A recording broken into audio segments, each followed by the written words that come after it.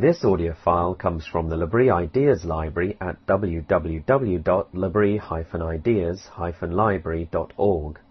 The library contains over 1,000 lectures and discussions which explore questions about the reality and relevance of Christianity. We ask you to respect the copyright for this audio file which belongs to L'Abri Fellowship. The file is for personal use to share with friends, family and colleagues, but please do not publish the material in any format or post it on a website without seeking permission from L'Abri Fellowship. Please note that views expressed in the lecture and discussion time do not necessarily represent the views of L'Abri Fellowship. So do come out for that if you're able next week. But tonight we're talking about waiting. Specifically the waiting that God requires of us. This is a topic that I have lectured on years and years ago. It feels like a long time ago. And as I was sifting through some of this material, I realized this topic is never going to stop being relevant. Because there's never going to be a time in which nobody needs to wait for anything anymore. And it doesn't seem to magically be getting easier either. But by way of introduction, I just want to say that sometimes colloquial expressions of a culture are very revealing about what that culture values, the things it likes and the things it hates.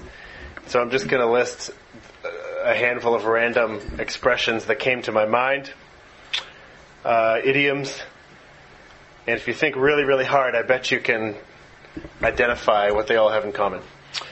Are we there yet? Is it only 3 p.m.? Time was creeping along. It was like watching paint dry. Time flies when you're having fun. This is taking forever. High-speed internet. We're going to be here till doomsday. Patience isn't my strong suit. I'm dying to go to Japan. I can't wait for next season of Stranger Things. Etc. So the tough question is, what do all these expressions have in common? What do they indicate about the loves and hates of our culture? Any guesses? Anybody? That we experience waiting as difficult is what they indicate. Painful. It seems wrong to us. We don't often say, I wish I could spend more time waiting. The more we stop and think about it, we realize that waiting is ubiquitous. It means it's everywhere. Life is full of waiting, different kinds of waiting, different levels of waiting, and yet more often than not, it is burdensome. It hurts. Not always. With a topic that's as big as this topic, very often to get anywhere, you sort of have to speak in generalizations, and so there'll be lots of exceptions to things that I say, and I expect that. That's fine. But generally speaking, human beings find waiting to be a burden. Here's another example from a different culture. How long, O Lord? Will you forget me forever? How long will you hide your face from me? How long must I take counsel in my soul and have sorrow in my heart all the day? How long shall my enemy be exalted over me? Consider and answer me, O Lord my God. Lift up my eyes, lest I sleep the sleep of death. Lest my enemies say, I have prevailed over him. Lest my foes rejoice because I am shaken. But I have trusted in your steadfast love.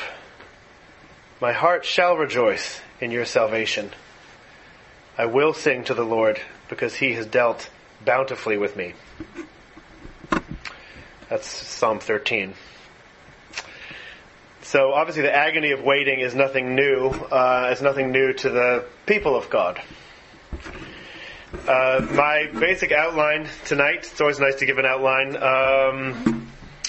and I'll be sticking to it, I think. First section, I just want to talk a little bit about why is waiting so hard. And this is very just kind of sweeping observations. What is at the roots of our waiting angst? I call it waiting angst. The second section is, what does the Bible have to say about waiting? And then thirdly, the last section is, how can waiting be instructive? Is there anything good that comes out of waiting? So I'm going to start. Why is waiting so hard? And to start, I need to back up and just talk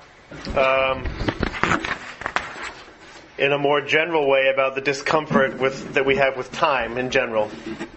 Because our discomfort with waiting is an aspect of our discomfort with time. Most people in one way or another have an uneasy relationship with time. The expression, time is on my side, the Rolling Stones song, it's a cool song. But honestly, how often do we actually feel this way in an ordinary day? Time is just on my side today. Much of a contemporary person's day is spent trying to escape the present moment in time. In one way or another, trying to check out of it. We do this in a host of different ways, sometimes by mentally leaping forward in a passive way, sort of dreaming about the future. Someday, I'll finally, whatever your future dream is, retire on a desert island or something. Or by fretting about the future. What if I run out of gas tomorrow and can't find a parking place and I'm late for work? And our imaginations can fret as well as imagine good things in the future. And there's nothing intrinsically bad about thinking about the future, obviously, but oftentimes we do it in a gratuitous way that is a way of just avoiding the present moment. We also check out of the present by mentally leaping backwards. So we dream about the past by indulging in nostalgia, which is kind of a... nostalgia can sort of be a twisted way of romanticizing the past.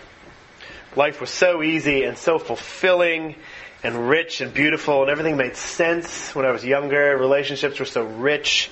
Food tasted better. Everything just seemed right. It's almost never true about the past, actually, but it's something that nostalgia produces in us, these kind of impressions. Or we can fret about the past by ruminating on regrets. This is another unproductive way to spend the present moment. Why did I make that stupid comment to Sally back in 4th grade? She probably remembers it really clearly and still hates me for it. This is sort of, obviously this is sort of a trivial example, but these are the kinds of things, sometimes more serious things. So people don't only try to escape the present moment, but I think we also chafe against the ordinary passage of time. The rate at which time goes by. And this is getting closer to our topic of waiting. When was the last time you said, wow, time went by at exactly the right pace today? It didn't drag. It didn't slip away. It was just perfect. Much of the time either seems to pass too slowly or too quickly. So the expression time flies when you're having fun, that's an expression of time progresses really quickly. It feels like it goes by really quickly when you're doing something you enjoy. It's another way of saying you lose track of time. You sort of exit a consciousness of time when you're doing something you love and enjoy. But the inverse of that is that time drags or can drag terribly when you're not. It seems to pass slower than normal. Sometimes we feel like we're in a prison cell. Other times we feel like we're on a runaway train.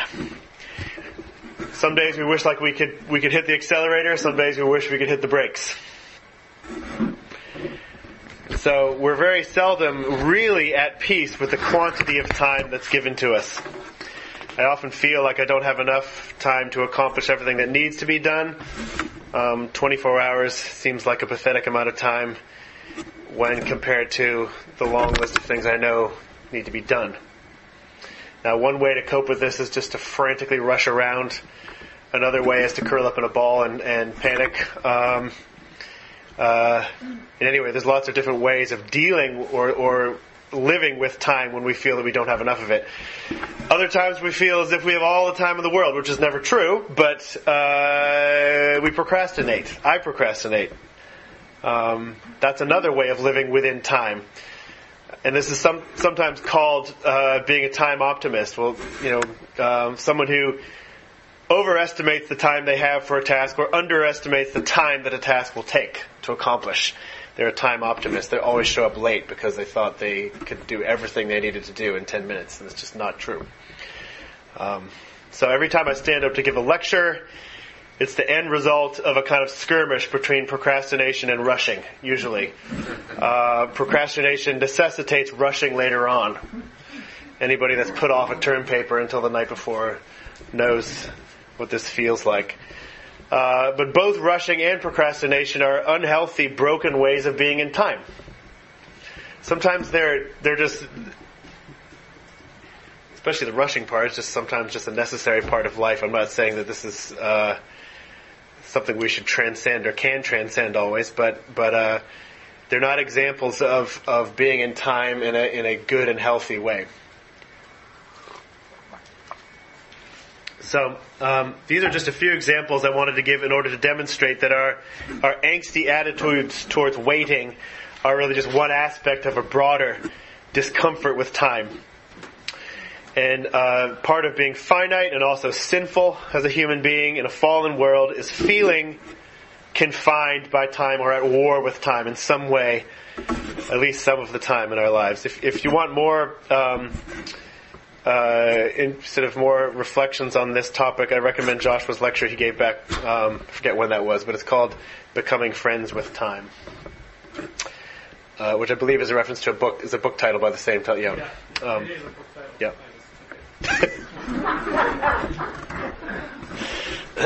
Nothing wrong with that. But what about waiting is so particularly hard? One reason waiting is hard, one reason is internal to ourselves. Human beings have a fallen tendency to be impatient. It's really a matter of our impatience, which is a sinful tendency that we have. We want things to happen quickly, and when they don't, it makes us angry. It makes us uncomfortable. But waiting can also be hard because we live in a world in which things happen that shouldn't. Illness, depression, conflict, toil, loneliness, boredom. And we find ourselves waiting for relief, for comfort, for the resolution, for the end of these things. And we're waiting essentially for the pain to stop. So in these kind of experiences, we're still impatient and fallen people, which adds to the pain of the waiting, but the fallen situation, the illness, the conflict, etc., is not a direct result of our sin. It's something that we are just cast into, something that we didn't choose. It's out of our control. It's external to ourselves. We simply live in a world in which suffering is real and sometimes lasts. There's a book I have not read, but the title was intriguing to me, and I think it's about suffering and I think chronic illness or something. But it's called "This Too Shall Last," as opposed to "This Too Shall Pass." Sometimes the difficult situations we're in don't just go away quickly. So the discomfort we experience in waiting is not simple. That's what I'm trying to say. Like many difficult things in life, we're faced with a mixture of our own fallenness and the fallenness of the world. The internal and the external brokenness. We're simultaneously victims and perpetuators, if that's a word, of a problem, right? We perpetuate a problem and we're also victims of a problem. Another layer of complexity is that there are so many different kinds of waiting, and each is existentially different from all the others. Each feels unique. And so you can think of many examples. I'm just going to list just a couple of different ways of waiting. When you try to think of any one thing to say about waiting, it's kind of impossible because you realize there's so many, it's everywhere in every aspect of life. There's so many different kinds of waiting. We wait for good things we know are coming. Like, I can't wait for Christmas. It seems like it'll never come. Many of us probably experienced that as children, maybe still as adults. Can't wait for Christmas. So that's a good thing that you know is coming, right? We wait for good things we hope are coming, but for which we have no guarantee. Lord, help me get this job that I applied for. I need a job. I don't know if I'm going to get it. We wait for unpleasant but defined things to pass. Only 3 more days of being in quarantine. Then I can finally see my friends again. It's unpleasant, but it's defined. It has parameters. It has an endpoint. We wait for a dreaded future event to be over. Like, I can't wait till this surgery that I scheduled is over and done with. I can start recovering and move on with my life. And then there is the vague, shapeless waiting for unknown amount of time and for an unknown outcome. Struggles with chronic illness. Long-term, unmet desires. Will I ever find a wife? Will I ever find a husband? Things like this. The pandemic, I think, has introduced to many of us this kind of waiting, this sort of amorphous, indeterminate in duration and unknown in outcome. We don't really know how long it's going to last. We don't really know what will signify the end of it exactly. People, I feel like, are talking less and less about a return to normalcy because I think people are realizing that no one really knows what that is anymore, and it's unlikely that there will be a return to... If normalcy is the way things were before the pandemic, then that's just not a thing anymore, I don't think. The world has changed. And so it's not clear when and even if there will be a return to the economic, the sort of relational normalcy, and it impacts how we wait, existentially. This impacts how we wait when we don't know how long it's going to be, and we don't know even what we're waiting for. Makes it harder in a lot of ways. These are all fairly serious, weighty things, weighty outcomes. Weighty as in weight, not... Sorry, I just realized that. I never would have written that in there if I had anticipated that. If you say no pun intended, then it makes it sound like you really tried to... Anyway, I hate but there's also daily waiting for totally trivial things, and these also irritate and rankle us. Things that we'd be sort of ashamed to admit really got under our skin. You know, my Amazon package comes a day late. What the heck? What's the matter with them? 10 years ago, can you imagine ordering something and having it come the next day? It's like just unheard of. And yet, if it comes a day late, I'm ready to break something.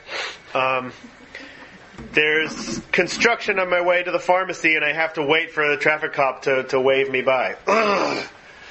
You know, where does that angst come from? Sometimes we're waiting. Actually, one of the complexities of life in general is we're waiting for multiple things all at once. We're busy doing one thing while we're waiting for another. So it's not as if we move. And, you know, there's never a time in our life when only one thing is going on, right? So from whence all the pain and annoyance? I think waiting is a particular way of experiencing the passage of time. I'm just going to say some obvious things now. It's a particular way of experiencing the passing of time in which we're anticipating something that has not yet come. It's time spent in expectation of some future event. And the waiting is the in-between time. It's the not yet time. Some expectation has been planted in us. It hasn't been fulfilled yet. And the waiting is the time in the middle. It's often a time of ignorance and of lack. And often the sense of lack is the dominant emotion we feel as we wait. In other words, what we do not yet have seems to outweigh in importance all the things we already have. It tends to loom large. The fact that we don't have the lack looms large. So our failure to wait well is sometimes, not always, but sometimes a result of really oblivious ingratitude. Who cares about all the books on my shelf? It's the new book that hasn't arrived yet that I want, right?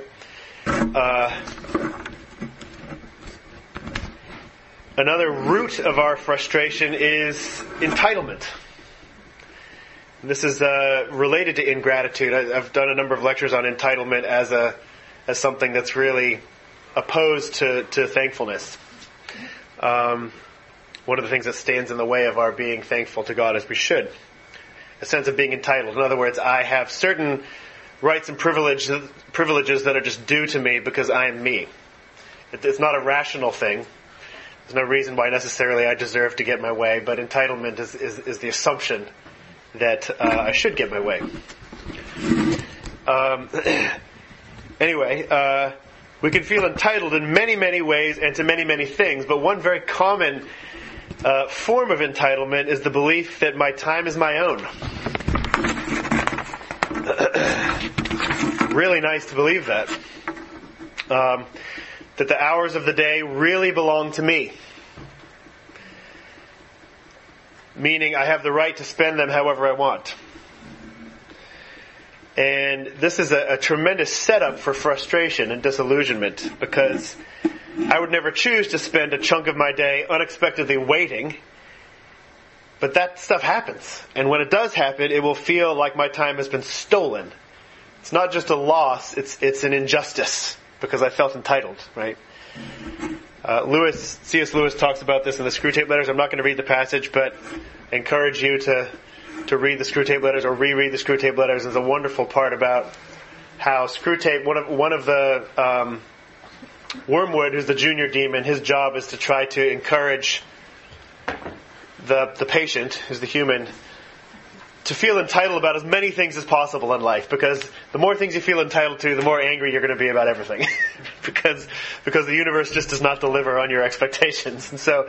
And he talks about his time, and it's a total irrational joke to actually think that you own the time in the day. You don't make it, you don't produce it, you can't extend it, you can't shrink it. It comes to you as a gift. But Screwtape isn't about teaching true things to the patient. He's about convincing the patient to ignore the obvious. And so try to convince your patient to feel entitled to every minute of his day, so that whenever there's an interruption and whenever he loses some time, it's perceived as injury. It's not just suffering, it's suffering as injury. And that's because you felt you had a right to something that's taken away. So anyway, that's just a word about entitlement to time. Time that was mine to use how I pleased has been taken. So there's a right that's been violated. It's not really a right, but that's how we feel when we're entitled. And this is really one of the main reasons why people get angry when they have to wait. My time was mine. In addition, I think this is sort of to me, it's kind of a humorous observation, but it's kind of commonly held wisdom that the more important person you are, the less you should have to wait for anything.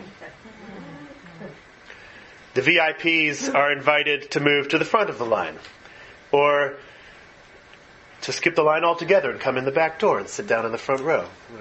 Has anyone ever seen the movie Goodfellas? This is incredible extended scene where, because it's a movie about mobsters, but there's this scene where you realize this guy has really become part of this underworld, because he comes to the club and suddenly everyone's like, oh, sir, this way. And there's money changing hands all the way, and he just finds his way back through the kitchen, in through the back room, boom, front and center, there's a seat saved for him. Doesn't have to wait. That's for unimportant people. Right? So there's this assumption. If I'm really important, I shouldn't have to wait for anything. You kept me waiting 20 minutes. Do you know who I am? Has anyone ever heard anyone say that? I've heard someone say that once. I had a history teacher in high school who had something he would say. One day, I think he showed up late to class, and we didn't know what to do, and so we just went to study hall, or we just we kind of just dispersed. He wasn't happy about this, and he lectured us the following day. It went something like this: if a teacher has a bachelor's degree, you wait 10 minutes. If a teacher has a master's degree, you wait 20 minutes. If a teacher has the letters PhD with their name, you wait until you die. Now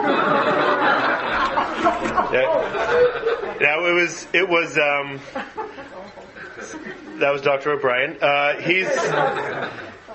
He was sort of joking, but he was also sort of wasn't joking. You could tell it was one of those ambiguous moments. So, our frustration in response to these kinds of trivial, I'm going back to sort of talking about trivial inconveniences, our response to these kinds of things is the best daily indicator of our lack of patience, or maybe it's the best indicator of how entitled we feel. I think you can almost say that the extent of my frustration when I have to wait through things correlates exactly to how entitled I felt to my time. So what are other reasons why waiting is so painful? I think we dread waiting because it is very often the setting or context in which our least favorite emotions come to the surface. So waiting, the word triggering gets used a lot these days. It's not my favorite word, but waiting tends to trigger certain emotions in us, like anxiety. Waiting often involves extended uncertainty with no new facts to ground us in reality. And this period of not knowing what will happen, what it will look like, when it will take place, it can fuel our fears. Our imaginations can roll with it in a sort of untethered way, and we can envision all kinds of catastrophes and get more and more anxious. Boredom. Boredom is something that many of us experience when we have to wait for things. Because waiting feels like empty space. Like I said, it's the in-between time. It's the time when what you really want hasn't yet come, but in the meantime, there's nothing to occupy us. There's nothing to entertain us.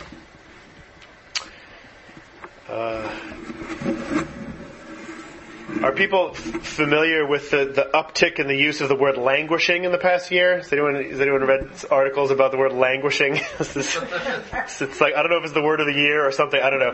People have been talking about languishing online. The verb languish, it has enjoyed a lot of attention during the COVID pandemic. It's often defined as a failure to flourish or succeed, but that doesn't really capture what people mean when they use it today. To languish it's not really to be fully depressed, but it's not to thrive either. You're not doing well either. It's just feeling flat and static and like you're in the doldrums. It's best articulated by using nonverbal noises. I'm feeling sort of blah, meh, even. It's kind of how you put languishing. That's languishing. When you're languishing, you are not thriving, but you're also not doing quite bad enough to warrant serious complaint. It's just kind of that. So that's another reason why waiting is hard, in the context of languishing. Another reason is our desire to be productive and the expectation that time is for being productive. And waiting makes us restless. There's another reason why waiting is hard and frustrates us. And not everybody experiences each one of these, but I think there's people for whom this is a real frustration. Waiting feels like time wasted, right? I have things I got to do in my life.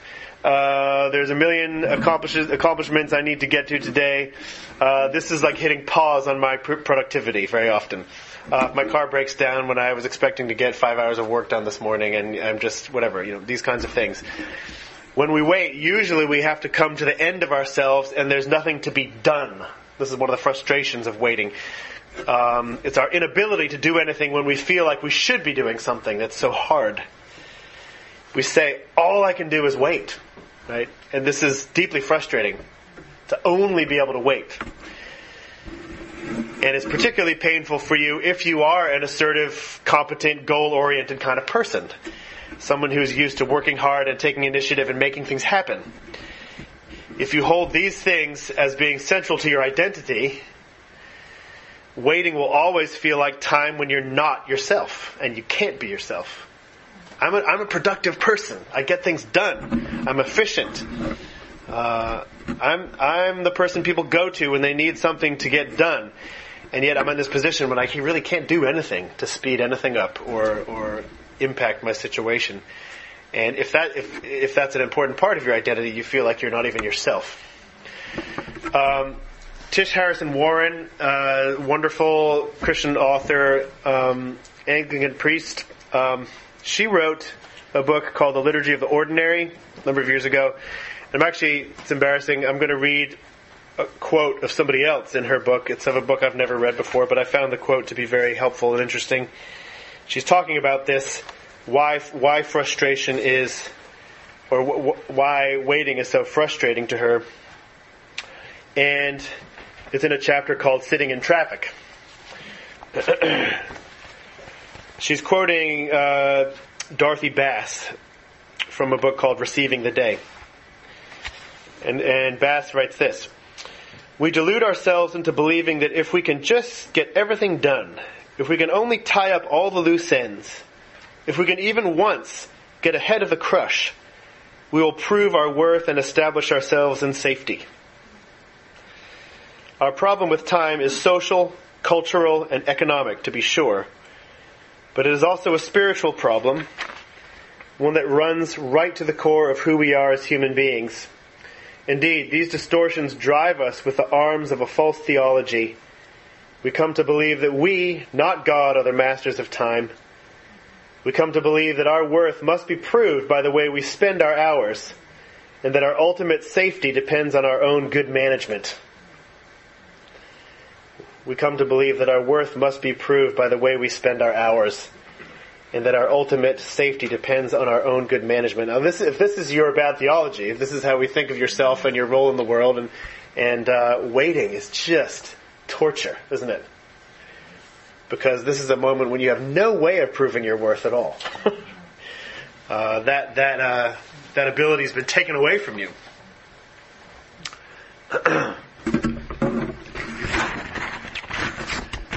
So, another aspect of the problem, most of the things I've been mentioning are sort of in the internal,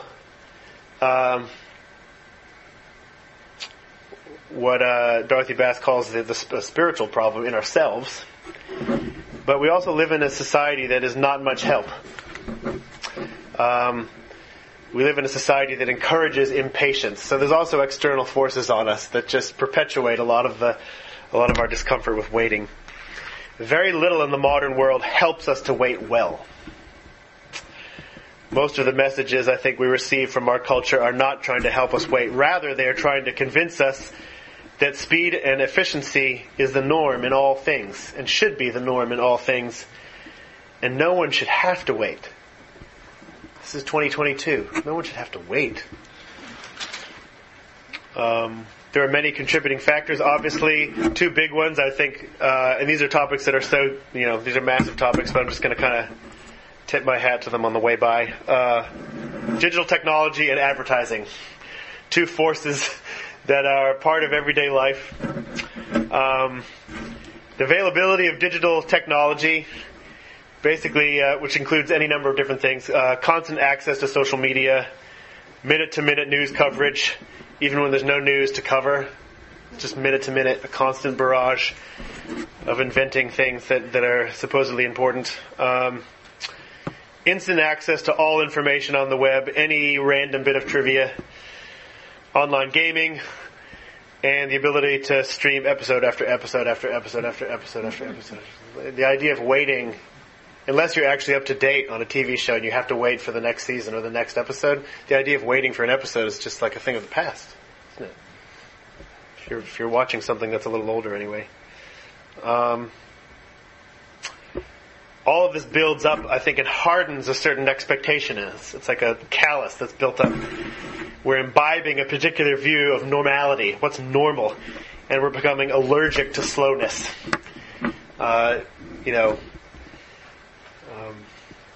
10 years ago, or even 2 years ago, what was considered a fast computer or fast internet access would be almost torturous to us now. Oh, it's so slow.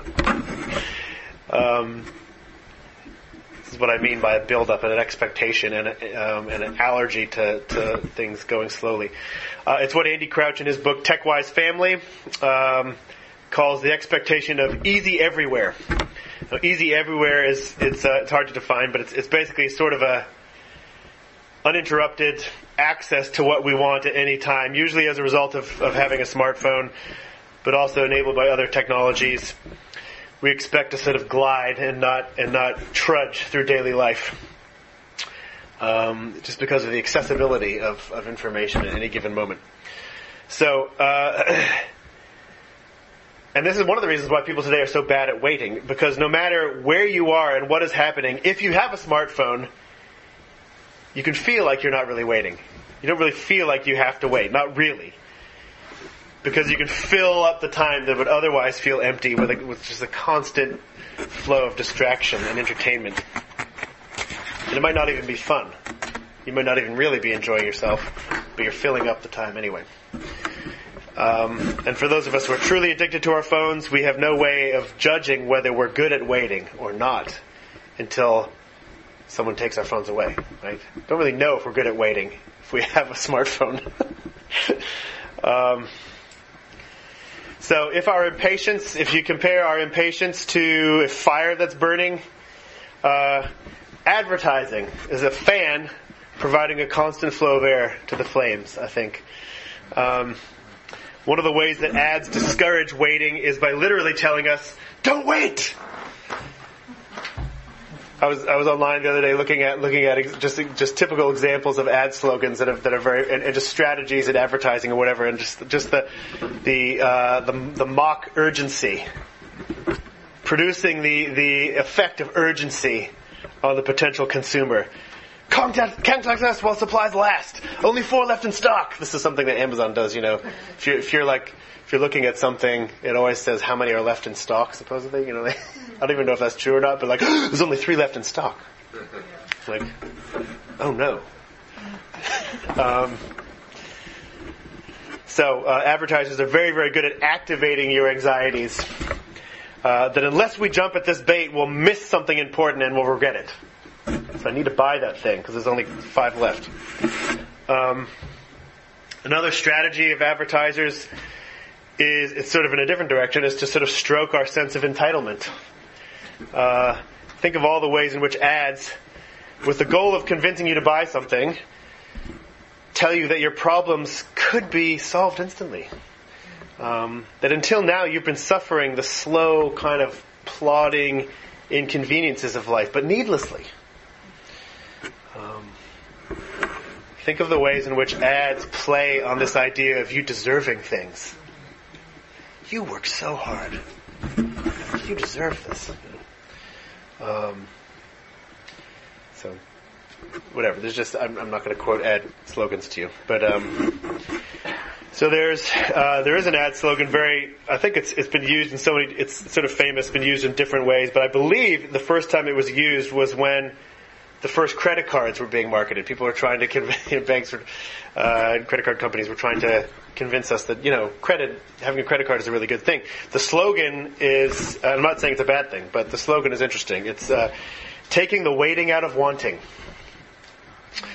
In other words, it's saying, in today's world, who wants to wait until they have enough money to purchase what they want? Working hard and saving up is boring. That's for lame people or something. I don't know. Buy it now. You could have what you want now. Take the waiting out of the wanting. Worry about the money later. So these are just a few examples, but I think it's safe to say that exposure to ads has reduced our tolerance for waiting. And being awash in digital technology has reduced our tolerance for waiting. I'm not saying that either of those things is intrinsically evil. It's just that we need to be aware that this is the air we're breathing all the time and be aware of the impact it has on our ability to wait.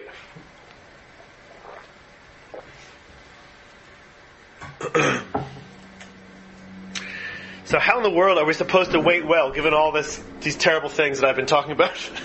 How do we wait well in this kind of world?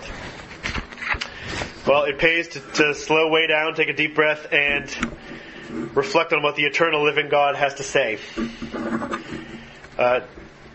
Harrison Warren, somewhere in this book, refers to God as the unhurried God. And I like that. What does the unhurried God have to say?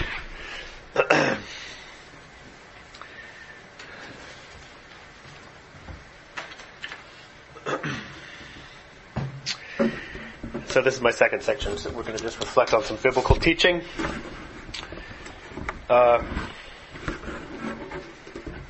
First point I want to make is that time is a creational reality. Again, we're backing way up here. Might as well start at the beginning. Time is part of creation, and because it's part of creation, it's a good thing. Genesis 1 does not mention the creation of chronological time.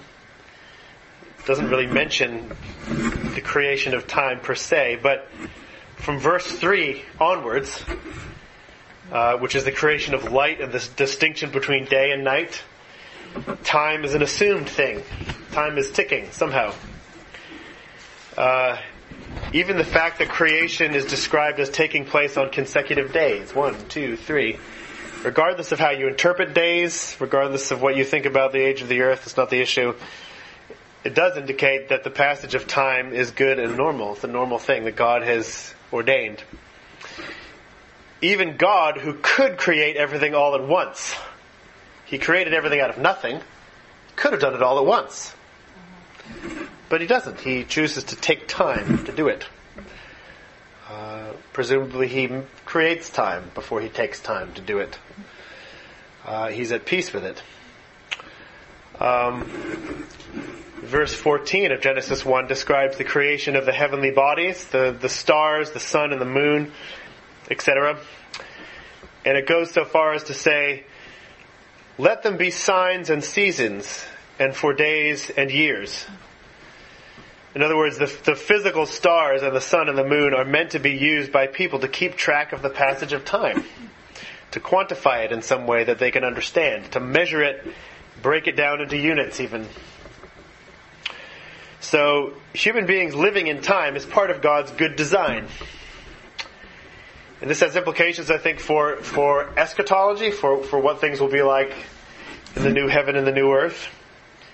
We're not dealing with that today, but in any case, time is good and creational at the beginning. A more practical question, I think, is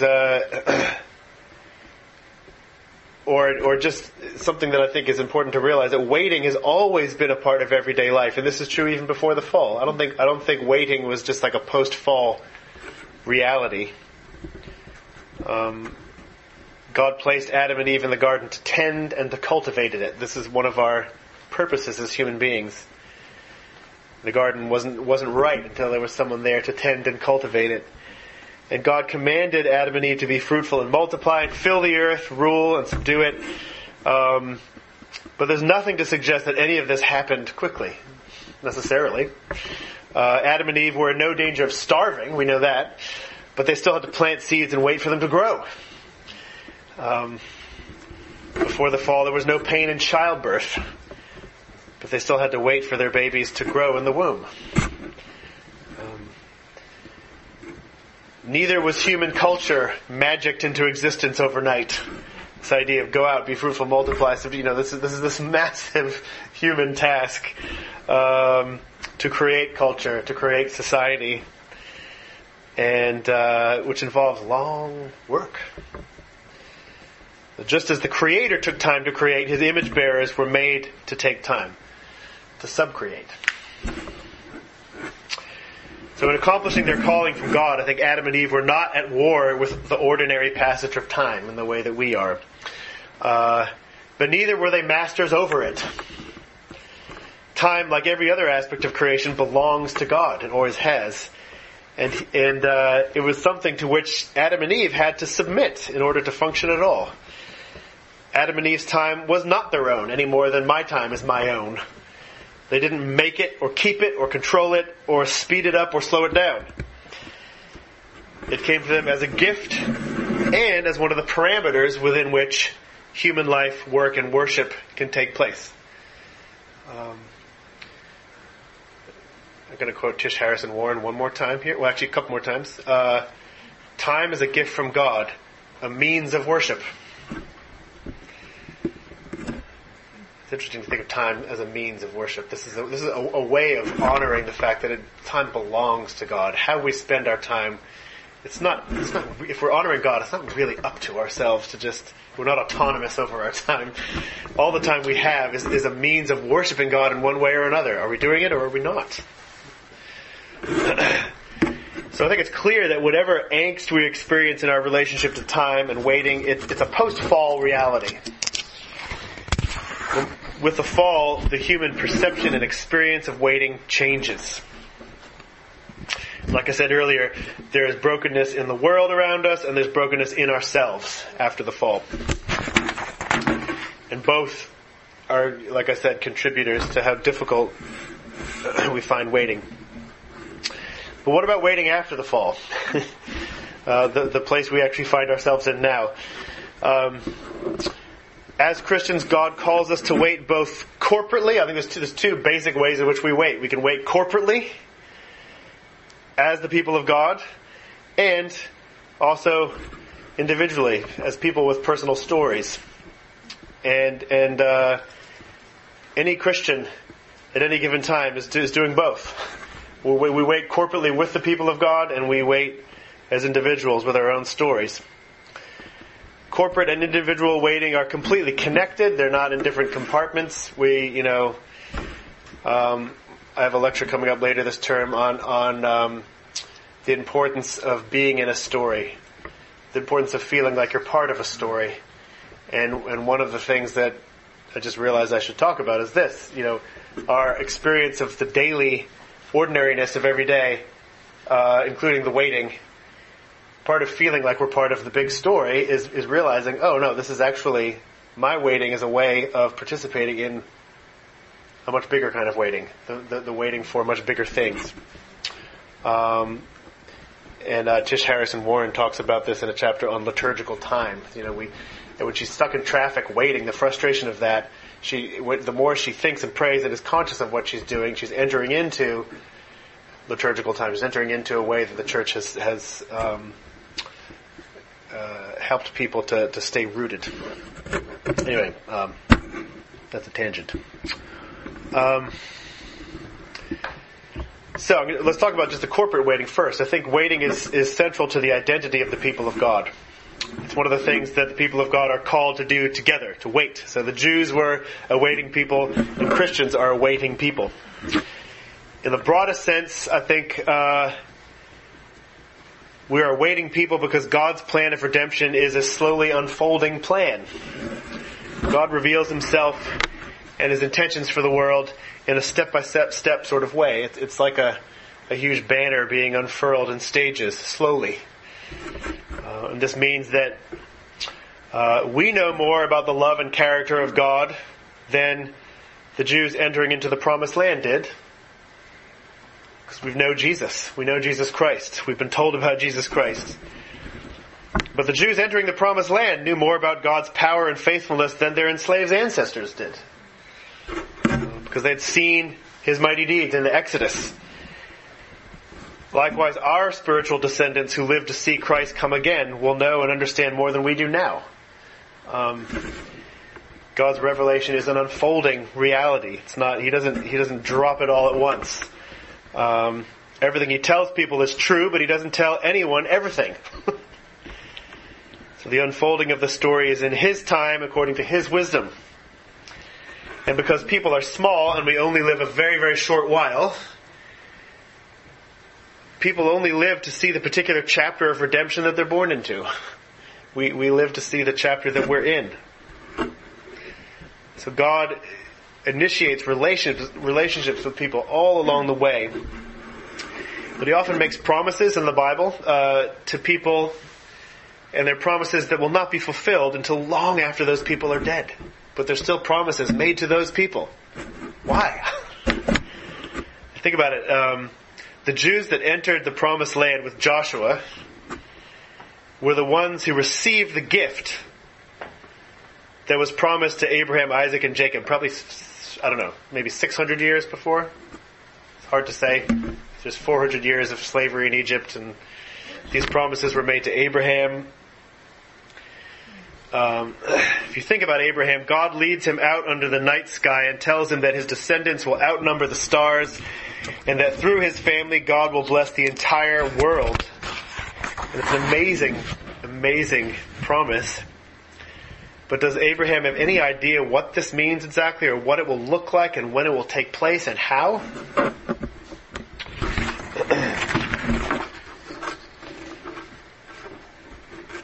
I think we can say that the promise made to Abraham that his family will be a blessing to all the nations is only really fulfilled in the work of Jesus Christ. But I don't think Abraham understood that, or what that would look like or mean.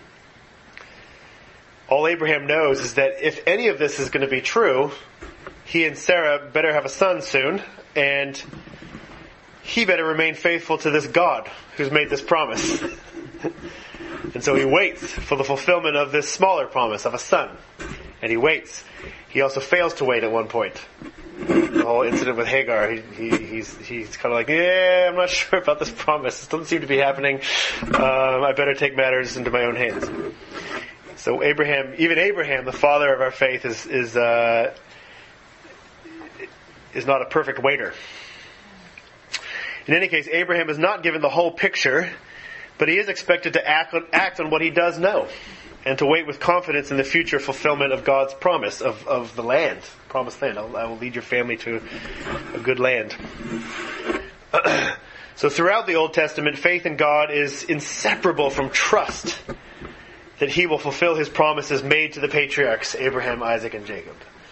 If you are a person of faith in the Old Testament, you trust that God will fulfill His promises that He made generations and generations before. So to the Israelites, this is really the essence of God's character, that He will never, ever, ever violate the covenant He made with His people. He will never, ever go back on His promises.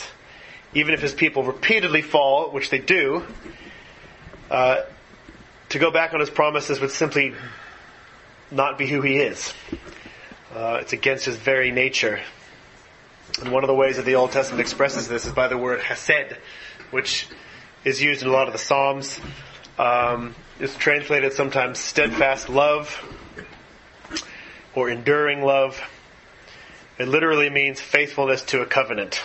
It means covenant faithfulness, and it appears over and over and over again as an attribute of God. His hesed is who He is.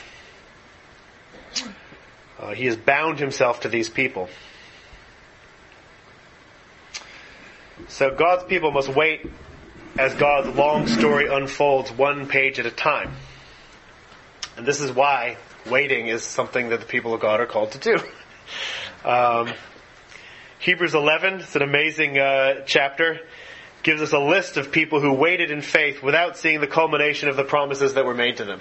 I'm not going to read the chapter, but I'll just read sort of near the end. There's a list of people, starting with Abraham. And it says this in verse 13.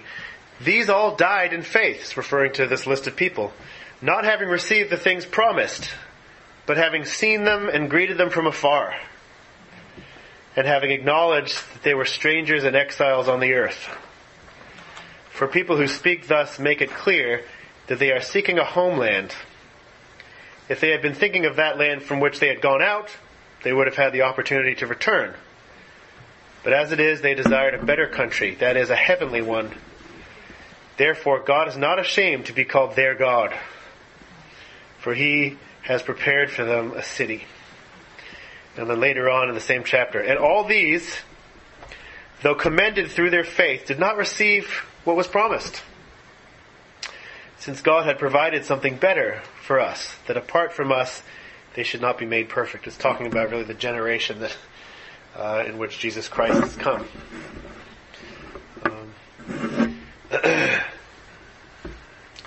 So,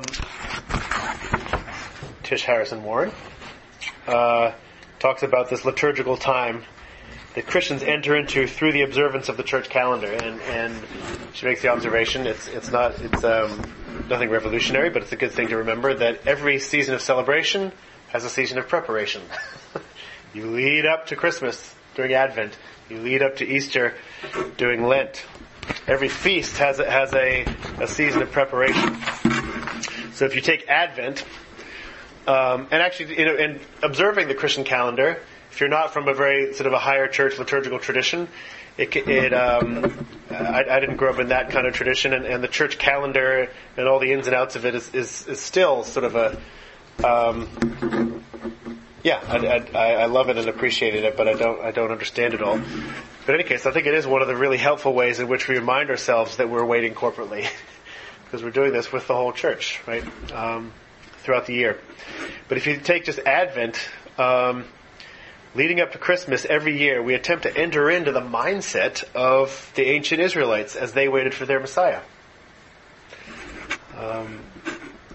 We know something more about their Messiah, maybe, than they did before the coming of Christ. But one of the reasons we do this is because we're still in this position of waiting for His second coming. And we actually have quite a lot in common with the Israelites waiting for their Messiah, because we are waiting for our Messiah again to return and put things right. So we share in the kind of anticipation, the longing, sometimes the tiredness, the hope, the weakening of hope, the strengthening of hope of our spiritual ancestors.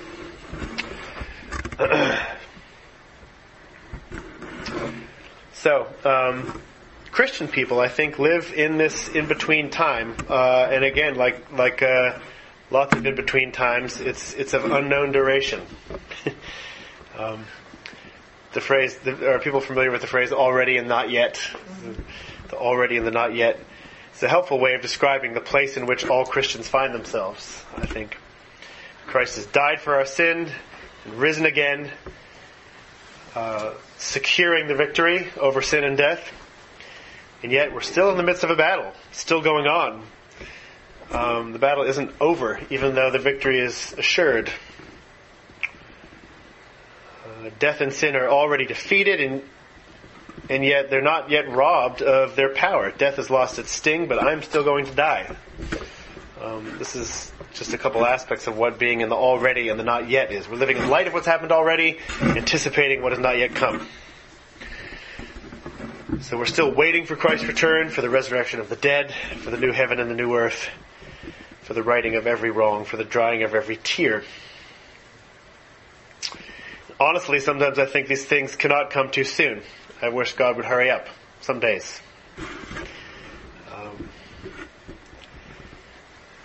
But as hard as it is to wait for these big promises of God, we are not alone in the waiting. And this is the thing. The corporate aspect of the waiting church is so important. The waiting is together. There's an entire people of God waiting together for the same things. Our anticipation of the resurrection and the renewed creation binds us together with all other believers who put their trust in the same Lord. We actually need the body of Christ for this reason, to remind us what it is we're waiting for. Sometimes we forget what we're waiting for. We get distracted and we zero in on other things. But to be reminded, what are we waiting for? What is it that we're anticipating? Very, very important. In the meantime, while waiting with the people of God, we're also waiting in countless different ways that are unique to our own stories. And so that's the corporate waiting. There's also the waiting as individuals with our own stories. In fact, I think waiting is really the context in which we live out personal faith. Book of Hebrews, actually the very beginning of that chapter 11, says, "Now faith is the assurance of things hoped for, the conviction of things not seen." In other words, if you have faith, you are truly convinced that the events you long for will really take place. And the things you cannot see really exist. This is what faith is. So try to imagine what this faith might look like without waiting. It's like trying to imagine swimming without water. It's impossible. Waiting is the very location where faith lives.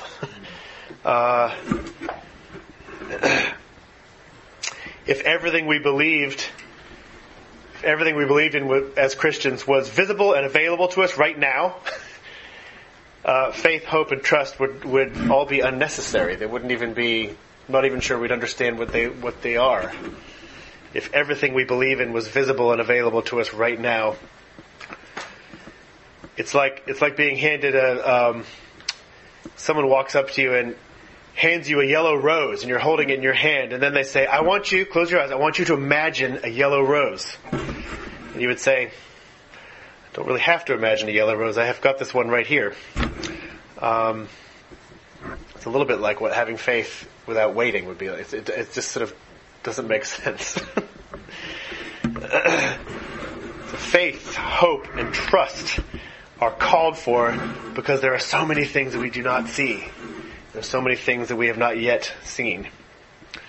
We've been told about many things that we've not yet been shown. So we're waiting for what Paul refers to as seeing in full or seeing face to face. But in the meantime, everything is partial, viewed through a glass darkly. And you think virtually every word in the New Testament letters of encouragement, of exhortation, is spoken to people who are waiting for something. The early church, it seems it's from some of Paul's letters, the early church expected the coming of Christ to be quite imminent. But there are also people who are often in the midst of persecution. All the exhortations to stand firm, hold fast, do not give up, have faith, persevere. These are all waiting exhortations. Like, hold on over time.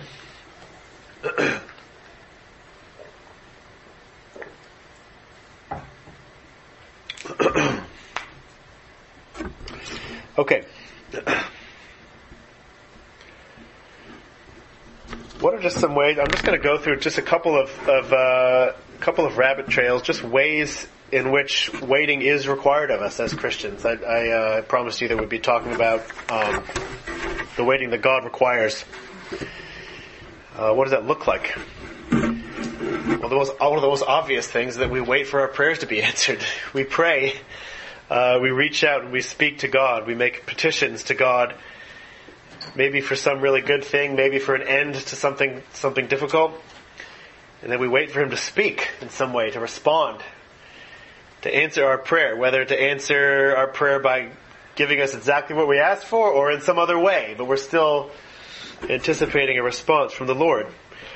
In a way, the decision to pray at all is a commitment to wait, because we pray and wait rather than simply rush on to make things happen in our own strength or according to our own wisdom. To pray and wait on God is to stop oneself from running after all the seemingly more expedient solutions in life. Usually, when we have a struggle or a challenge ahead of us, and we sit down to pray, we can think of 5 or 6 more expedient things to do to solve our problem. Probably. Not always. Sometimes we're at our wit's end. But a lot of times there's something we could run off and fuss about rather than praying. Right? I'm guilty of that. Even for something very little and insignificant, I'd rather go off and fuss about than sit down and pray. But to pray and wait is to, in the eyes of the world, commit a great inefficiency. It might even look pathetic and passive to our neighbors that we would stop and pray and wait when we're faced with trouble. The founding of L'Abri was really the result of Francis and Edith Schaeffer's determination to not just do the Lord's work, but to do it in His way. There was a well-known sermon that I think it was a sermon that Schaeffer preached called "The Lord's Work in the Lord's Way," and he was dealing with this kind of issue. And we owe a lot to the Schaeffers in their faith, the way they lived out their faith before L'Abri even came about, and in the years that L'Abri was forming.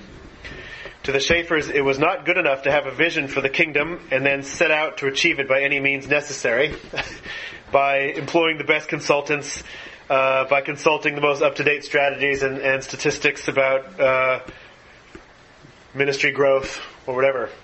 There's a lot of resources available to people in ministry today to go and just crush it with all these human schemes. In their view, this would have been to do the Lord's work in human strength. And in essence, it would have been a failure to wait on the Lord. One of the reasons L'Abri exists is that the Schaeffers waited on the Lord through some very uncomfortable times. They didn't really know what was going to happen. To wait for His leading, for Him to open doors, for Him to shut doors. They didn't want L'Abri to be the product of them lighting their own torches. This is sort of a founding phrase in L'Abri early on. It's a phrase out of Isaiah when it says, calling judgment on those that light their own way in life. Basically, don't rely on God for guidance and admit that they're dependent on Him, but in a very self-deceived way, saying, "No, we got this. I got this plan. Got this strategy. I'll call you when I need you, God."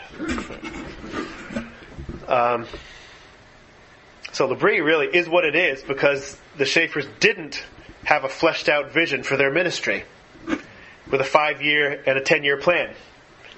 That's why L'Abri became what it did, because they didn't do that. It grew, we like to say, organically. What that really means is it grew under the motion of the Holy Spirit over times of praying and waiting and watching and uncertainty and fear and a lot of unknowns. So even when Francis and Edith were keeping very, very busy, it was still with a readiness to respond to however God would lead. This is one of the things that's so impressive, I think, about the story of L'Abri. Francis Schaeffer sometimes called this active passivity.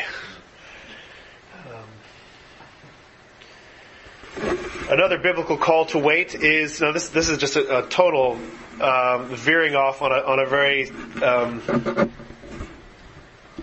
sudden tangent here, but I'm just giving you a couple of examples of ways in which Christians are called to wait. What kind of waiting does God require of us? Waiting for God's vengeance. Romans 12, and in lots of other places. I think it's implicit in some of the things Jesus says about loving your enemies. It's not really up to you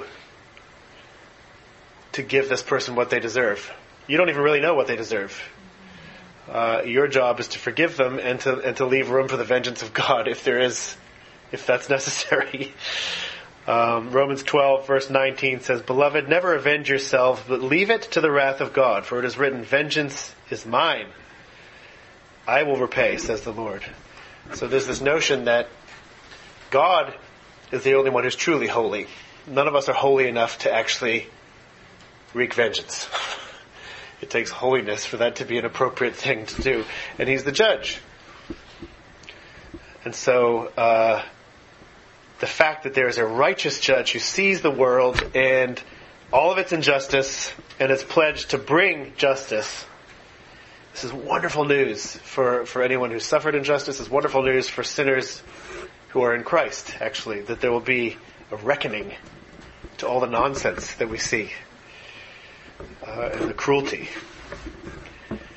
But if we hold on to this hope of the future reckoning, it's a very powerful motivation to stay our own hands when we feel like wreaking vengeance on people. And this is one of the lies about some liberal theology, that if you believe in a God of judgment who's actually going to punish people, that's just going to, if you believe in Him and you follow Him, that's going to make you into a vengeful, violent person. It's actually the opposite. If you really believe there's a God of judgment and you leave room for that judgment, it's actually one of the few things that can keep you from trying to achieve judgment here and now. If you don't believe there's a God of judgment, then you better do something yourself, because what you see here and now is all there is, right? All the justice you're going to get is what you can achieve with your own sword. So, a belief in a God who judges is actually just a huge ballast, anchor that has kept many Christians for many years from actually, seeking revenge. There's more to it than that. I think an awareness of what Christ has done on your behalf is the other half of that story. But another kind of waiting, and this is obviously much more developed in the Old Testament than the New, but Sabbath. It's another kind of waiting that God expects of us in some way. The Sabbath is this commitment to place our trust in God and not in our work and in our productivity. So we express our trust by stopping. We stop the hustle and the bustle. And we're reminded that the world does not end when we stop. If it doesn't end when we stop, then it must not have depended on us. Neither do we starve when we stop hustling for one day. And so we get a vision of our dependence on God. Actually, no, God is the one who is providing for me. I can stop and I don't die. But to stop and wait when your neighbor is working overtime and not taking a Sabbath so that he can afford a trip to the Bahamas or an extension on his house or a new Tesla or whatever it is. Your neighbor is maybe working 24/7. To stop and to trust God and take a Sabbath can be hard. It can be a challenge when everybody else seems to be working and getting ahead. But this is why Sabbath is about trust. It's about trust. It's about stepping back and saying, actually, no, I can trust you, Lord. And actually, the institution of the Sabbath, when God first calls people out of Egypt, I think just would have been incredibly good news. These are people that have, and whose ancestors have worked without a day of rest for 400 years. This is the Lord of the universe saying, no, you can stop. I'm not going to drive you like slaves.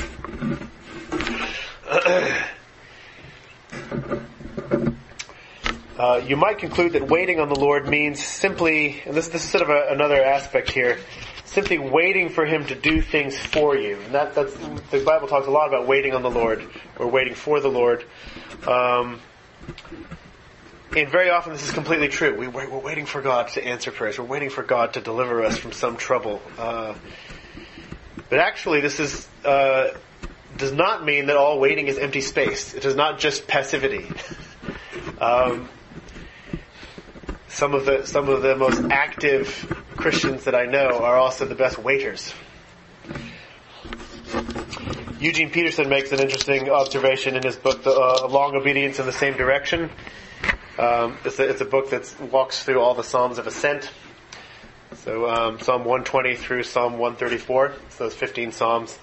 And he is reflecting on Psalm 124. And he points out that waiting on the Lord, he doesn't say this, but this is my paraphrase. Waiting on the Lord could also be compared to waiting on a table. Different use of the word waiting, but more accurately, like the waiting that a servant does to a master. In my mind, I picture like a royal attendant standing at attention behind the throne of a king. They're waiting, but it's a different sense of the word waiting, isn't it? They're waiting on the king's desires. Psalm 123 says this, "To you I lift up my eyes, O you who are enthroned in the heavens. Behold, as the eyes of servants look to the hand of their master, as the eyes of a maidservant to the hand of her mistress, so our eyes look to the Lord our God, till He has mercy upon us." So even as we wait for the Lord to show us mercy, He's waiting for the Lord to do something. He wants an answer. He wants a response. But even as He's doing that, even as we do that, we are His servants, waiting at attention, which is a picture of being alert, of being poised, of listening, of being prepared and willing to respond to whatever He commands. There's not a lot of action in this image, but it's still an active image. The person waiting on the king. They're not doing a lot maybe, but they're ready and they're attentive because they know they're a servant. So this provides a helpful way of interpreting seasons of waiting for me. I think gives us a different lens to look through from an idea that waiting is just it's like being in a windowless waiting room with no pictures and no magazines and nothing to do. It's just absolute passive empty space. It's very seldom is waiting on the Lord like that. There's almost always something for us to do as servants of Him, waiting on Him, even if we're waiting for Him to be our servant, which is what He's promised to be, actually, amazingly. Even when nothing seems to be happening, our calling is to be servants. And even if His only command is wait and listen, then that's how we serve Him for the time.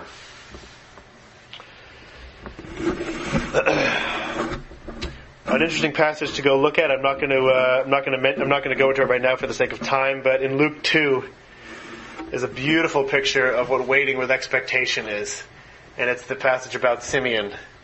I think it's an Epiphany passage. But Simeon, he's a person that the personal waiting of his individual story and the corporate waiting for the big fulfillment of God's promises come together in his one life, in his one story. Right? He's been told, you will not die before you see the salvation of Israel. Like, you're going to be there. And so he knows, presumably he's an old man. It doesn't really say, you sort of assume he's an old man. And he knows, well, I mean, it could be any day now, because I'm like 95 or whatever. But it says he was waiting for the consolation of Israel. He's not something that's just waiting. He's in the temple, he's worshiping God, he's interacting with people. He is waiting with you sense a deep and joyful anticipation. He's waiting for the consolation, the comfort of Israel. He's been told, you're going to see it. And it's this attitude of anticipation that I think enables him to recognize Jesus when he sees him. He comes up to the baby and says, and then he holds Jesus and says, now you can release my spirit. You know, now I can die, because you have both fulfilled your personal promise to me, and you fulfilled your promise to the whole nation and the whole world through this child. Said I wasn't going to talk about sin.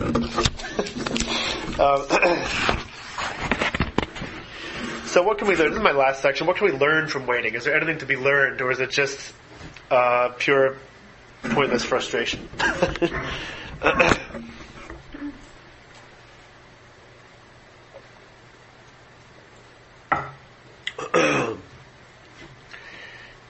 And there's some short and easy answers to this question.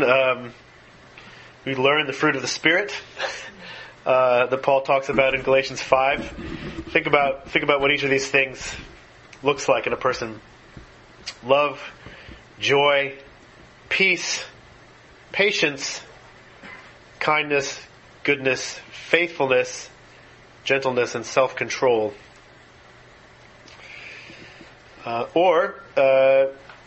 One of the things we can learn through waiting is the unity that Paul talks about in Ephesians 4. He says this, I therefore, a prisoner for the Lord, urge you to walk in a manner worthy of the calling to which you have been called, with all humility and gentleness, with patience, bearing with one another in love, eager to maintain the unity of the Spirit in the bond of peace. So like so much of these words are all about waiting well with each other, waiting in gentleness, waiting with humility, learning to bear with each other's problems and sins and idiosyncrasies, and allowing them to bear with you. And it's through doing that that we maintain the unity in the Spirit, the unity of believers in Christ. Or, I'm just throwing a lot of stuff out there. Another thing we could learn through waiting is the kind of toughness and grit that Paul refers to in Romans 5. He says this, not only that, but we rejoice in our sufferings, knowing that suffering produces endurance, and endurance produces character, and character produces hope, and hope does not put us to shame, because God's love has been poured into our hearts through the Holy Spirit who has been given to us. Think of all of the mentions, the Holy Spirit is mentioned in all of these passages. I just noticed, of course, it's not that surprising, but the fruit of the Spirit, the unity of the Spirit, and then, God's love being poured into you through the Spirit. And this makes a lot of sense. God, when Jesus promises the coming of the Holy Spirit, this is the one. This will be me with you as you wait. I can't even begin to get into the passages I just read, but you get the idea that each of these passages names virtues, important aspects of Christian character to which every one of us can aspire. But they're not easily won virtues. There's no one of those virtues that are mentioned, whether it's the fruit of the Spirit or the other passages, are things that we can achieve quickly. They're virtues that are learned in the school of waiting. So we all want to grow in the ways that matter to God. We want to be more spiritually mature. But most of the time, and this is maybe me, I don't know. Hopefully I'm not the only one. Well, hopefully I am the only one, actually. Most of the time I want to grow in these kind of virtues without ever having to face the kind of experiences that would require those virtues or form those virtues in me.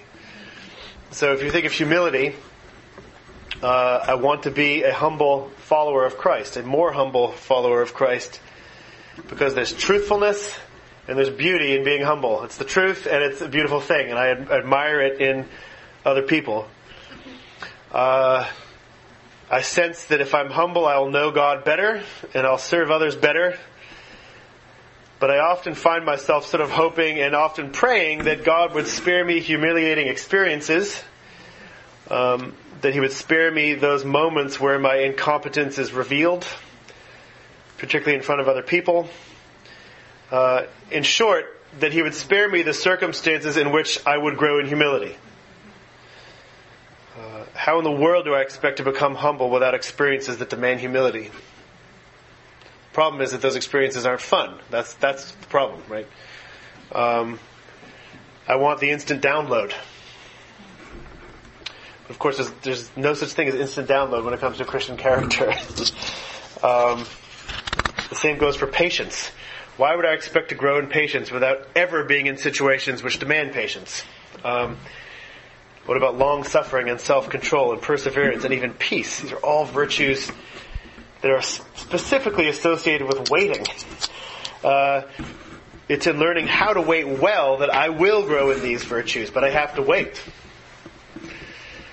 So after all this talk about the difficulty of waiting, I think, and how opposed to it we generally are in our hearts, we begin to see, I think, that seasons of waiting can be a gift from God.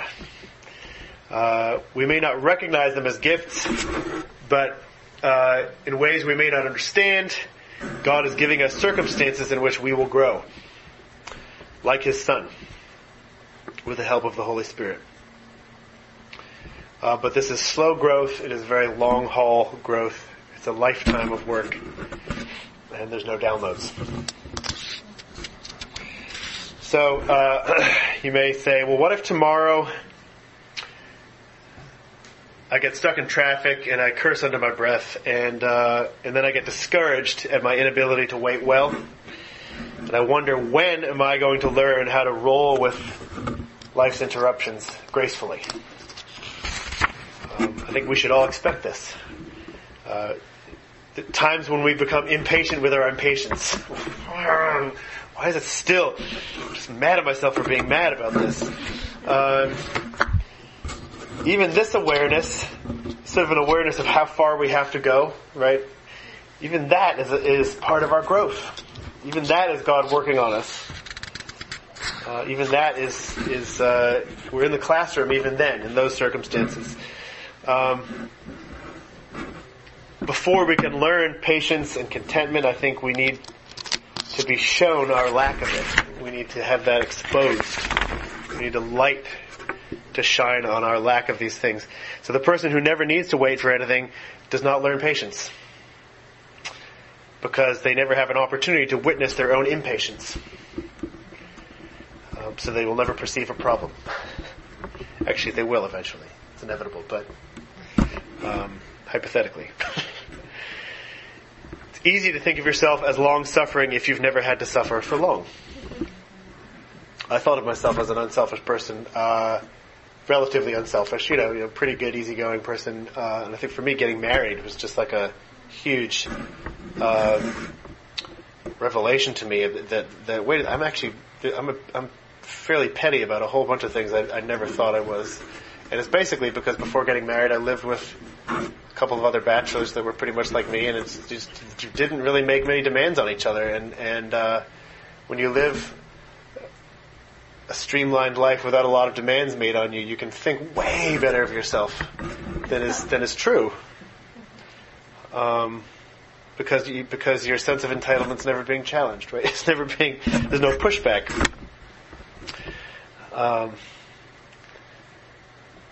But to have this kind of false image of yourself means that you've not really entered the classroom yet. You don't know there is a classroom. You don't know you need a classroom. You haven't begun a long process of transformation. So all that is to say, that should encourage you the next time you get really impatient in some petty way, and then you get angry at yourself for being impatient. Like, well, this is, even those moments are opportunities to have something revealed to you, ways in which you need to grow revealed to you. It's much worse to be ignorant of it.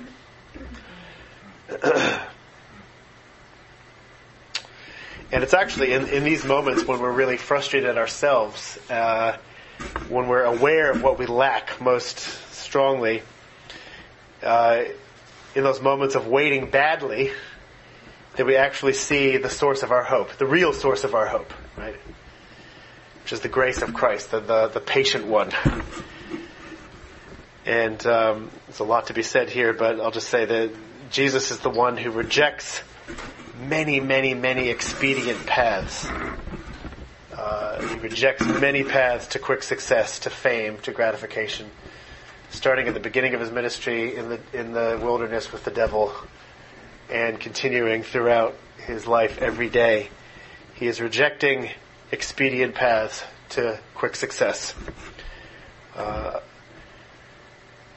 for the sake of obedience to his Father, which takes him down the road to Calvary. And so, in going to the cross, Jesus is both our example of steadfastness, and he is the one who saves us because of our lack of steadfastness. He's our example of what it is to be patient. He's the one that saves us because we fail in that very way. And to reiterate something I said before, and then I'll close. In all of this, we need to remember that we're plugged in with the people of God, waiting for the fulfillment of huge promises, cosmic promises to be fulfilled. In Romans 8:22-25, Paul says this: "For we know that the whole creation has been groaning together in the pains of childbirth until now. And not only the creation, but we ourselves, who have the first fruits of the Spirit, groan inwardly as we wait eagerly for the adoption as sons, the redemption of our bodies. For in this hope we were saved. Now hope that is seen is not hope. For who hopes for what he sees? But if we hope for what we do not see, we wait for it with patience."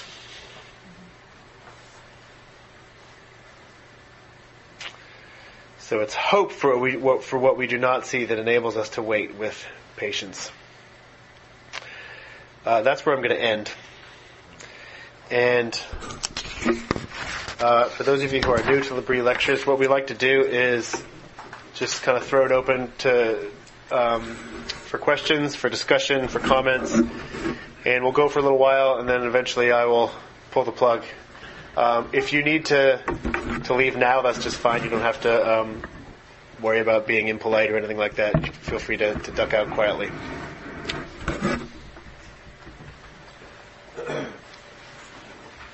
Are there any thoughts, things people would like to share?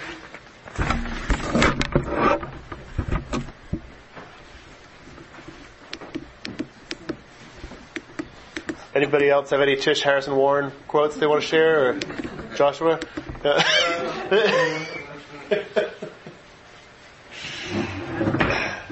Jonathan. I don't know, this might be a strange question, but what do you know about the word like wait itself? So just a little bit of context. One of my favorite scriptures in the Bible is Isaiah 40:31. Mm-hmm. Those who hope in the Lord will renew their strength. Yeah. That's NIV. Mm-hmm. But when you read it in ESV, it says wait on the Lord. Mm-hmm. When you read it in NLT, it says trust in the Lord. Mm-hmm. So it seems like that word is kind of interchangeable with hope, trust. I don't know, I'm just kind of thinking. Anybody know their Hebrew enough to know what that word is?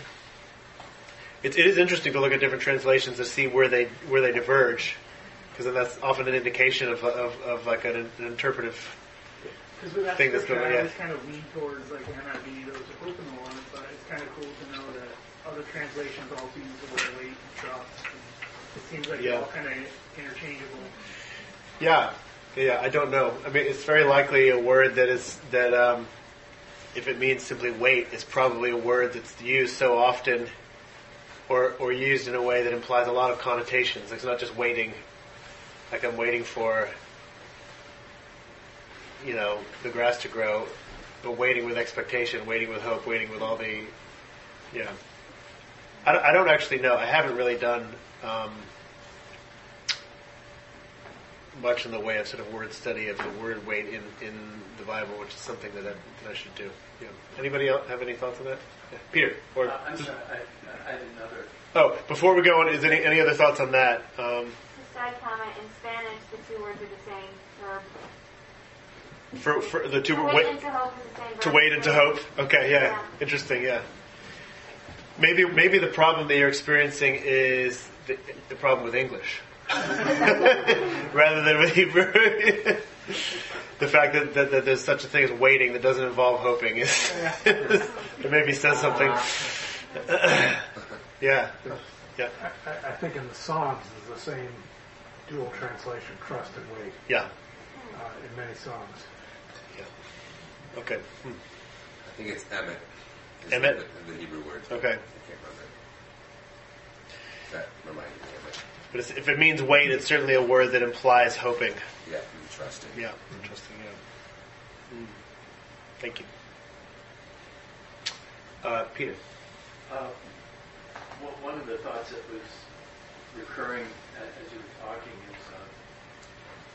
is the scriptural emphasis on waiting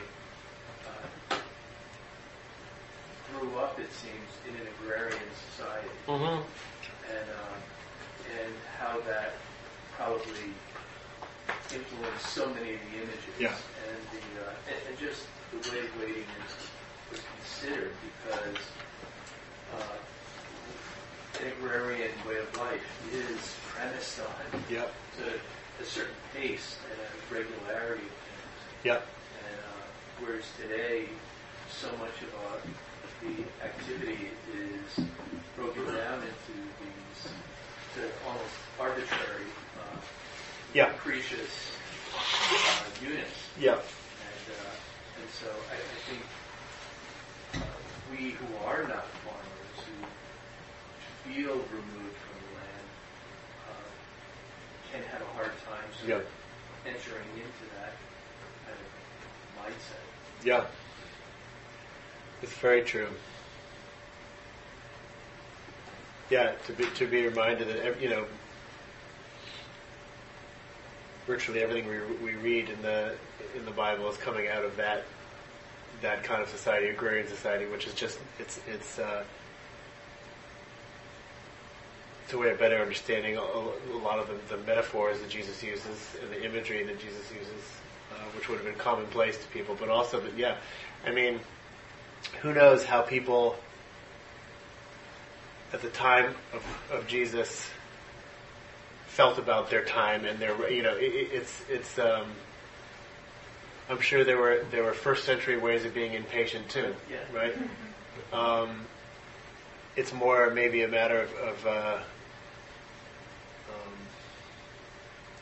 what am I trying to say? I feel like the same human problem remains. Just our standards of what is quick and slow has radically changed. And like you said, become independent of any natural rhythms. The idea of being, even just the simple rhythm of day and night. And like, you get up with the sun and you work all day, and when the sun goes down, you go to bed because you're going to get up with the sun again. That's just completely irrelevant to most of us. Yeah. I'd say it's actually, it's a good reason to garden if you can. Plant, grow some vegetables or some flowers, even if you have a little plot. I love urban gardens, but because you those metaphors make more sense when you're sowing seeds in the spring and anticipating and reading them and praying for rain or water or whatever. But it also it makes sense of the process of the idea of the fruit of the Spirit. Fruit of Spirit. That's fruit grows slowly. Yeah. Again, it's fruit tree. Yeah. Some fruit trees you wait years for the fruit to come. Or even within one season, the fruit has to ripen. Right. It's not just like, on the apple trees they have here, I can see the apples right after the flower falls off, but it's this big. Yeah, exactly. So it's talking about recognizing that the fruit of the Spirit, these qualities you just read, love, joy, peace, patience, kindness, they don't come overnight. They really don't. And that should be encouraging to us when we notice that they haven't come overnight in all the lives. I feel like discouraging at first, but then maybe encouraging. Wait a second, what? Yeah. Maybe it is a problem with English.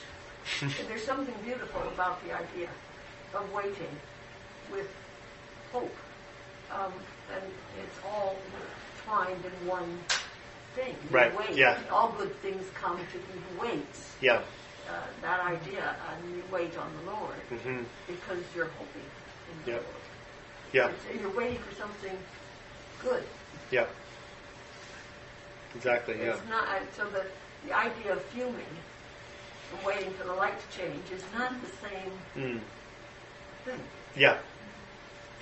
It's kind of a blank waiting. It's like a blank technical idea of waiting. It's just like spending time before something happens, but it's not necessarily with any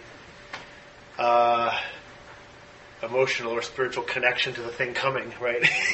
Yeah. It's really interesting. I wish I knew more about the formation of the English language and why these are different words, as opposed to, it's just interesting to me that in Spanish the wait and hope is the same word. It's really fascinating. Yeah. Huh. Any other thoughts?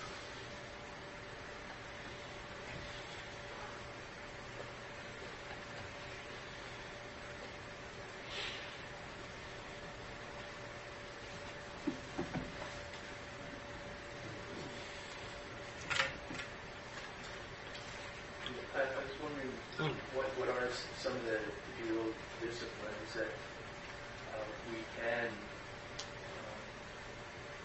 work on to train ourselves? I mean, I read once about every so often if you're feeling just hyper anxious, go to the longest line in the supermarket. And just sort of make it longer. and sort of just allow that phenomenon to kind of train you to realize that life will go on. I think that may be great. It seems a little gratuitous to me. It seems to me like there's other ways that actually benefit other people. That maybe, spend time with children. True. Who just would love you to spend time with them, but it does not accomplish anything in your estimation. So much of it is things that are so worth doing are not efficient or fast. I mean, learn some craft. Learn how to make something that you otherwise would buy.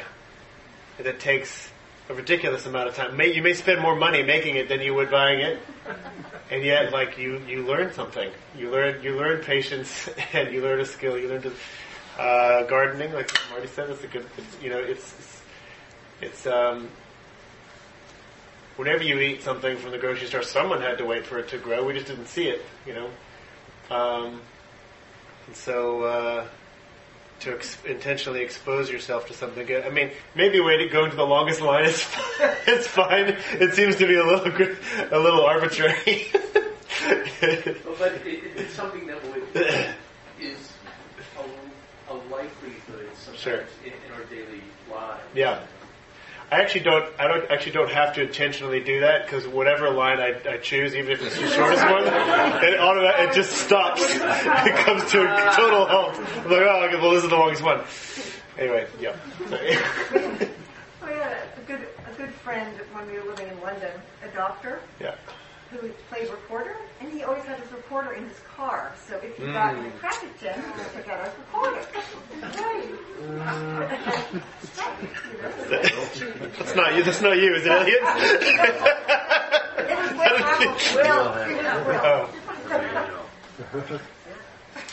That's oh yeah, Philip. Yeah, and you mentioned a few times waiting being related to patience and growing your patience. I guess it raises to me to what end. We're more patient, being prepared for more patient. And can you speak about that a little bit? Because I can wait a lot and get patient, but for the sake of being able to wait better, more. Well, I think the people around us will notice that we're growing in patience and appreciate it. I mean, the patience benefits. It's not just an arbitrary thing like we're accumulating marbles or something. It's like to grow in patience means we'll be able to cope gracefully with so many of life's frustrations and not lash out at people and not punch the wall and not, any number of different things. And so we're becoming more like Christ. Easier to live with. Easier to live with, yeah. Impatient people are tough to live with. So yeah, to me it's a the more we grow in patience, the more we'll benefit in all kinds of ways, and the more the people around us will benefit. And the waiting is inevitable. So it's going to happen one way or the other, and I think we need to try to make decisions to grow in patience so that we don't just become bitter and angry and a total nuisance. It makes us more at peace with reality. Yeah. I mean, more inner peace with reality, because reality demands it. Part of what I was trying to get at with entitlement is that sometimes our impatience is just a failure to connect with reality. This shouldn't happen. It's like, well, it does, and it will. So regardless of how you feel about it, it's yeah. Esther, do you have something? Well, I think just going off what you're saying, if like growing in patience and becoming like Christ, God is described throughout Scripture as one who is patient. I've just been reading like the life of David, and I kind of wondered, struck me this time through, that if like part of why David was called a man after God's own heart, maybe it was partly because he wasn't swift to take revenge on Saul, and he had lots of opportunities to take care of his enemies, and he wasn't quick to do that. And I just recognized that. Was that a way that he was becoming like the God he was trying to be like? Being patient and slow to anger. Yeah. Yep. Yeah. I mean that's a huge thing. I mean, one of the reasons to try to grow in patience is because we've been shown patience. And it's similar to how we would talk about grace or forgiveness. Like, reason why we're supposed to forgive other people is because we've been shown forgiveness. We've been shown God hasn't repaid us according to what we deserve. And so that kind of a gift is not just a gift that we receive arbitrarily and move on. It's a gift that's supposed to transform us into that sort of person who behaves likewise. Yeah, I think we talked about this with Josh's lecture, whenever that was. But it struck me, and what you said, the way you started out tonight as well, is that of all aspects of creation, we can interact with a lot of them and change them. Time, we're absolutely stuck. You can't do anything to it. It's just absolutely a train that you can't stop. I mean, you pointed that out, but it's sort of unique within creation. All sorts of aspects of creation you can tinker with. Impact, And you're being the image of God and dominion and so on. You can't do anything. All we can do is work on our attitudes towards it. That's all we can do. I think because that, it's an offense to sin. It's an offense to our ability to be like God and run the show. And so I think that's maybe behind some of our frustration with it. But when you think about it, I mean, sometimes we're given situations where the immovability of time is just screams at us. And that's always true.